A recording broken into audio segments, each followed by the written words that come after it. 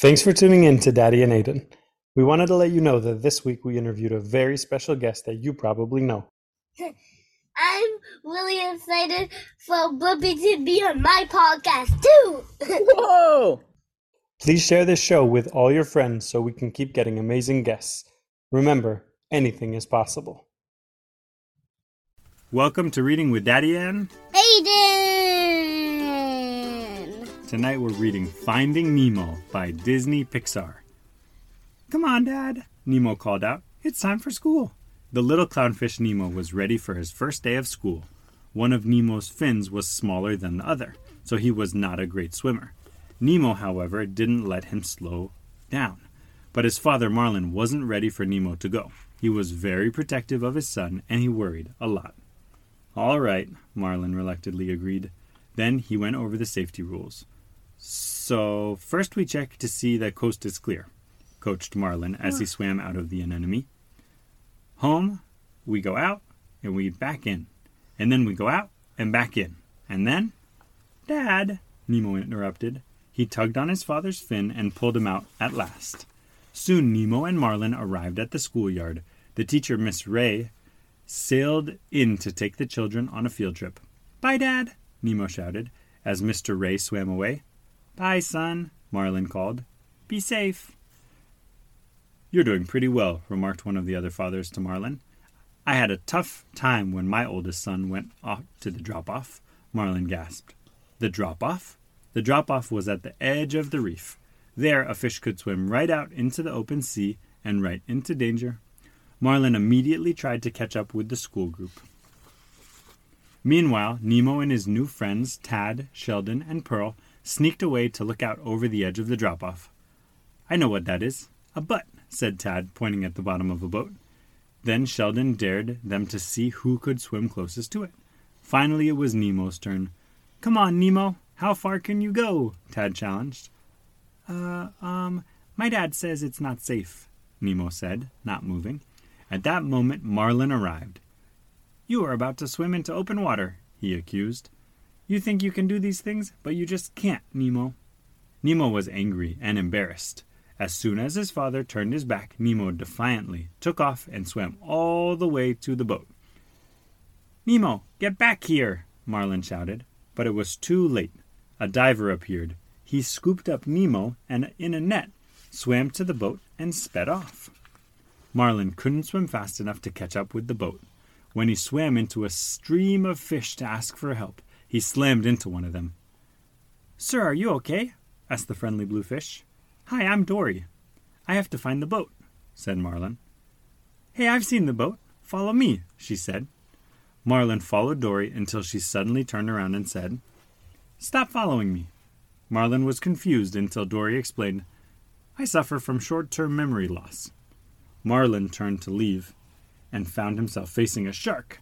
Bruce the shark invited them to a party in a sunken submarine. The party was a meeting of sharks trying to not eat fish. While there, Marlin spotted a diver's mask that had been dropped by Nemo's captor. Marlin hoped the writing on the mask could help him find his son. Ugh, what do these markings mean? I can't read human, exclaimed Marlin. Well, we gotta find a fish that can, encouraged Dory. They both grabbed the mask, which snapped and hit Dory in the face. Ow! Dory cried, as blood trickled from her nose. She got a nosebleed. The smell of blood made Bruce the shark want to eat fish again. The party was over. Bruce chased the two fish. Luckily, Marlin and Dory escaped from the sub with the mask, and Dory remembered she could read. But before she could read it, the mask fell into a deep, dark ocean trench. Dory and Marlin plunged into the blackness after it. They couldn't see a thing. Then Dory cried, I see a light. But the light turned out to be a hungry anglerfish's trap. That's an anglerfish, and that's a trap in its mouth. The pair dodged the anglerfish's teeth just in time. As the anglerfish chased them, its light fell on something. Hey, look, a mask, Dory shouted. Read it, Marlin ordered, trying to keep the anglerfish away from Dory. Bring him closer, I need the light, Dory answered. Marlin led the anglerfish back and forth while Dory read the address on the mask. Then Dory and Marlin escaped in the nick of time. P. Sherman, 42 Wallaby Way, Sydney, said Dory, proudly as they swam off. Now where is that? Marlin wondered. It turned out that 42 Wallaby Way was a dentist's office in Sydney, Australia. The diver who had caught Nemo was the dentist, and he put the little fish into his office aquarium. The aquarium was home to an interesting group of fish known as the tank gang. A friendly pelican named Nigel was perched on the dentist's windowsill visiting the tank gang. From then, Nemo found out that he was going to become a gift for the dentist's niece named Darla. The tank gang told Nemo that the dentist had given Darla a fish last year, and it hadn't survived. I have to get back to my dad, cried Nemo, horrified. The leader of the tank gang, Gil, reassured Nemo that they would find a way to escape before Darla arrived. Meanwhile, back in the ocean, P. Sherman, 42 Wallaby Way, Sydney. Dory proudly repeated the address over and over. Marlin asked a school of moonfish if they could tell him how to get to Sydney. The moonfish didn't want to help Marlin, but they were happy to help Dory. They formed themselves into an arrow, pointing in the direction of Sydney. You see that cool fish arrow? Yeah. Great, said Marlin, rushing off in the direction they had indicated. Oh, hey, ma'am, the moonfish said to Dory. When you come to the trench, swim through it, not over it. I'll remember, said Dory, as she hurried to catch up with Marlin. I gotta tell you something, Dory shouted to Marlin. When she finally caught up with him at the edge of the trench, she couldn't remember what she needed to say. We are going to swim over this thing, Marlin said. Something's telling me we should swim through it, said Dory, but Marlin easily tricked her into forgetting, and she happily followed him. As it turned out, danger was lurking in the clear water above the trench. Dory was the first to find it. Ow! Dory yelled. A baby jellyfish stung her. Marlin rushed over and shooed the baby away. Let's be thankful this time it was just a little one, Marlin said. But then when they looked around, Marlin and Dory discovered that they were surrounded by hundreds of jellyfish. This is bad, said Marlin. But Dory was giggling. Hey, watch this, she said, bouncing on the tops of the jellyfish. Marlin quickly made up a game of jumping on the jellyfish tops. But there was one rule. You can't touch the tentacles, Marlin explained. The race began. After a while, Marlin hopped out of the jellyfish forest. But when he turned around, Dory was nowhere in sight. Dory! Marlin cried. Then he saw her in the jellyfish's tentacles. Marlin swam back to his friend and dragged her out of the jellyfish forest. Then they were there. Later, Marlin woke to finding that he was riding on the back of a sea turtle named Crush. Saw the whole thing, dude, said Crush. He was quite impressed with Marlin's bravery. Marlin and Dory were in a group of sea turtles traveling on the East Australian current, heading for Sydney. Marlin told the turtles about his quest to find Nemo. The story passed quickly from sea creature to sea creature. Finally, Nigel, the pelican's friend of the tank gang, heard about Marlin's search. The ride on the current was great fun for Marlin and Dory, but suddenly Crush called out, Get ready! Your exit's coming up, man! Thank you, Dude Crush, Marlin shouted, as he and Dory left the current. They soon found themselves in very murky water, looking for Sydney. Let's ask somebody for directions, suggested Dory. Spotting what looked like a small fish far away. There's somebody. It's a fish we don't know. It could ingest us, Marlin said nervously. But Dory continued. Woohoo! Little fella, she called. But soon Marlin and Dory discovered that the little fish was a giant whale. In one No, big... why do you have two pairs of eyes? Oh, it's not two pairs of eyes. It's just one eye and one eye way super far out across its face because it's huge. Oh, I thought that was that with the back. Oh, I see. Yeah, it's just two eyes, but just far apart. In one big mouthful, the giant whale swallowed them both. We're in a whale, shouted Marlin. Wow, a whale? You know, I speak whale. Dory listened carefully to the whale's loud moans. He said we should go back to the back of the throat. Marlin was irritated. Of course he wants us to go there. That's eating us. He says it's time to let go, Dory told Marlin. So Marlin let go. Suddenly, he and Dory soon found themselves being shot out of the whale's spout. Can you believe it? Out of the water. Out of the spout. That was that poop. That's poop. No, it's not poop. Whales blow water out of their spouts. That's what they do. It kind of like their pee. That's like their pee? Yeah, maybe it's like their pee.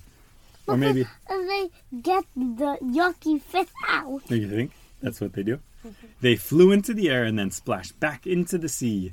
When the two of them had recovered, they realized they were in Sydney Harbor.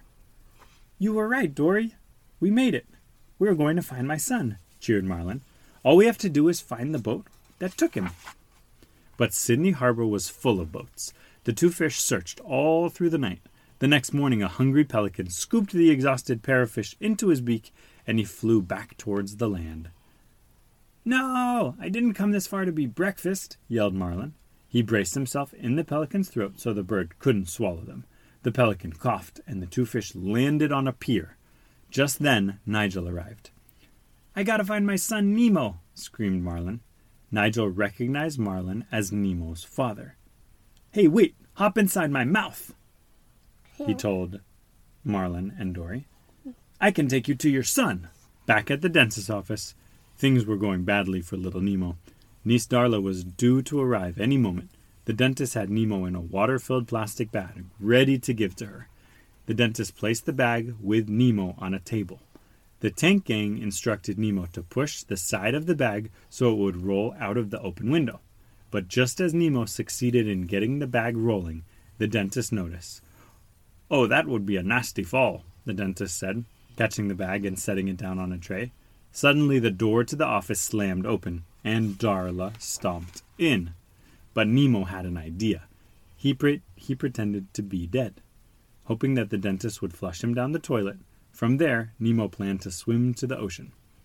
Hello, Darla, honey, said the dentist to his niece. If you go to the toilet, will you get to the ocean? The water does go, well, it gets cleaned, but it does go to the ocean, yeah. In some places. So like in the gutter, you know, the gutters outside of our house, it does go to the ocean. Oh no, he murmured when he noticed the motionless Nemo. The dentist quickly hid the bag behind his back so Darla wouldn't see it. Moments later, the window burst open. In flew Nigel, carrying Dory and Marlin. What the? Exclaimed the dentist when Nigel collided with him. The dentist dropped the bag, holding Nemo onto a tray. A sharp instrument on the tray tore a small hole in the bag. Then, from his view in Nigel's beak, Marlin spotted Nemo and saw him on the tray. Nemo! He cried. Nemo heard his father's voice, but it was too late. The dentist had closed Nigel's beak and shoved him out the window. In the confusion, Darla had picked up the bag and swung it back and forth, chanting, Fishy, fishy! Nemo poured out of the hole in the bag and became stranded on a dental tool. The tank gang came to the rescue. With the help of his friends, Gil catapulted out of the tank, hit the dental tool with his tail, and launched Nemo through Darla's grabby hands into the spit sink. Nemo disappeared down the drain. Don't worry, Gil yelled to him. All drains lead to the ocean. Whoosh! Nemo swooped and swerved through the pipes. It was quite a ride. Back in Sydney Harbor, Marlin sadly said goodbye to Nigel and Dory. He swam past 2 crabs on a drainage pipe, and then he joined a school of grouper fish. Marlin started the long swim home. Nemo, meanwhile, ended his ride through the pipes of Sydney. He popped up through a hole next to the very same 2 crabs. Oi! Got a live one here, said one crab. Have you seen my dad? Nemo asked. But he soon realized that the crabs were only interested in catching and eating him. So off Nemo swam in the opposite direction that his father had gone. Before long, Nemo found Dory swimming in circles and crying. I don't know where I am. I think I lost somebody, but I need to remember. I'm Nemo, said the little fish. I'm looking for someone too. Nemo, that's a nice name, murmured Dory, not paying much attention. The 2 fish searched together for a while. Suddenly Dora remembered. Nemo! She grabbed the little guy's face tight with her fins. You're here, and your father... You know my father? Asked Nemo. But Dory was already moving. This way, quick!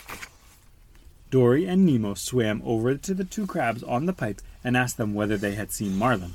I'm not tellin', and there's no way you're gonna make me, one of the crabs replied. Dory was in no mood for his attitude. She grabbed the crab and thrust him above the water for the hungry seagulls to see. The crab quickly gave Dory and Nemo the directions they needed. He was nervous. He didn't want to get eaten by the seagulls. Nemo and Dory rushed to the fishing ground to look for Marlin. Dad! Dad! Yelled Nemo when he finally spotted Marlin in a group of grouper fish. Look, Nemo found his dad. Marlin rushed to Nemo. Father and son were together at last. "Look out!" yelled Dory as an enormous fishing net suddenly swept past them. The net missed Nemo and Marlin, but Dory and the grouper fish were caught. "Help!" screamed Dory. "Dad, I know what to do," Nemo called, rushing to the rescue. "No, no, no, no! Come back!" shouted Marlin. He didn't want to lose his son again. "Dad," said Nemo, "I can do this." "I know you can," Marlin finally agreed, as Nemo swam into the net with the other fish. Nemo urged the fish deep inside the net to swim to the bottom, while Marlin told those near the outside of the net to do the same. Together, Nemo and Marlin rallied the fish to swim together, causing the net to break loose. You understand what they did? The net was pulling them up to the top of the water, but Nemo convinced all the fish to swim down, and they all swam down together at the same time, and it worked. Does that make sense? Did it pop the net? It popped the net. You see it down here at the bottom? Yeah. It popped the net. All the fish escaped, cheering. Nemo and Marlin were reunited. Nemo and Marlin brought Dory back to their reef. Nemo started school again. He was overjoyed to be with his friends and Mr. Ray, the school teacher. Just as Mr. Ray started to pull away, Nemo looked back at his dad. Then Nemo asked Mr. Ray to wait. Nemo raced back and gave his dad a big hug. "Love you, Dad," said Nemo. "I love you too, my son," said Marlin, holding tightly. "Now, go have an adventure." The end. What'd you think? I like that book. You did like that one? Was that a long one? Yeah. Very long. The end. Oh, my. That's the longest audiobook in the world. Yeah, for real.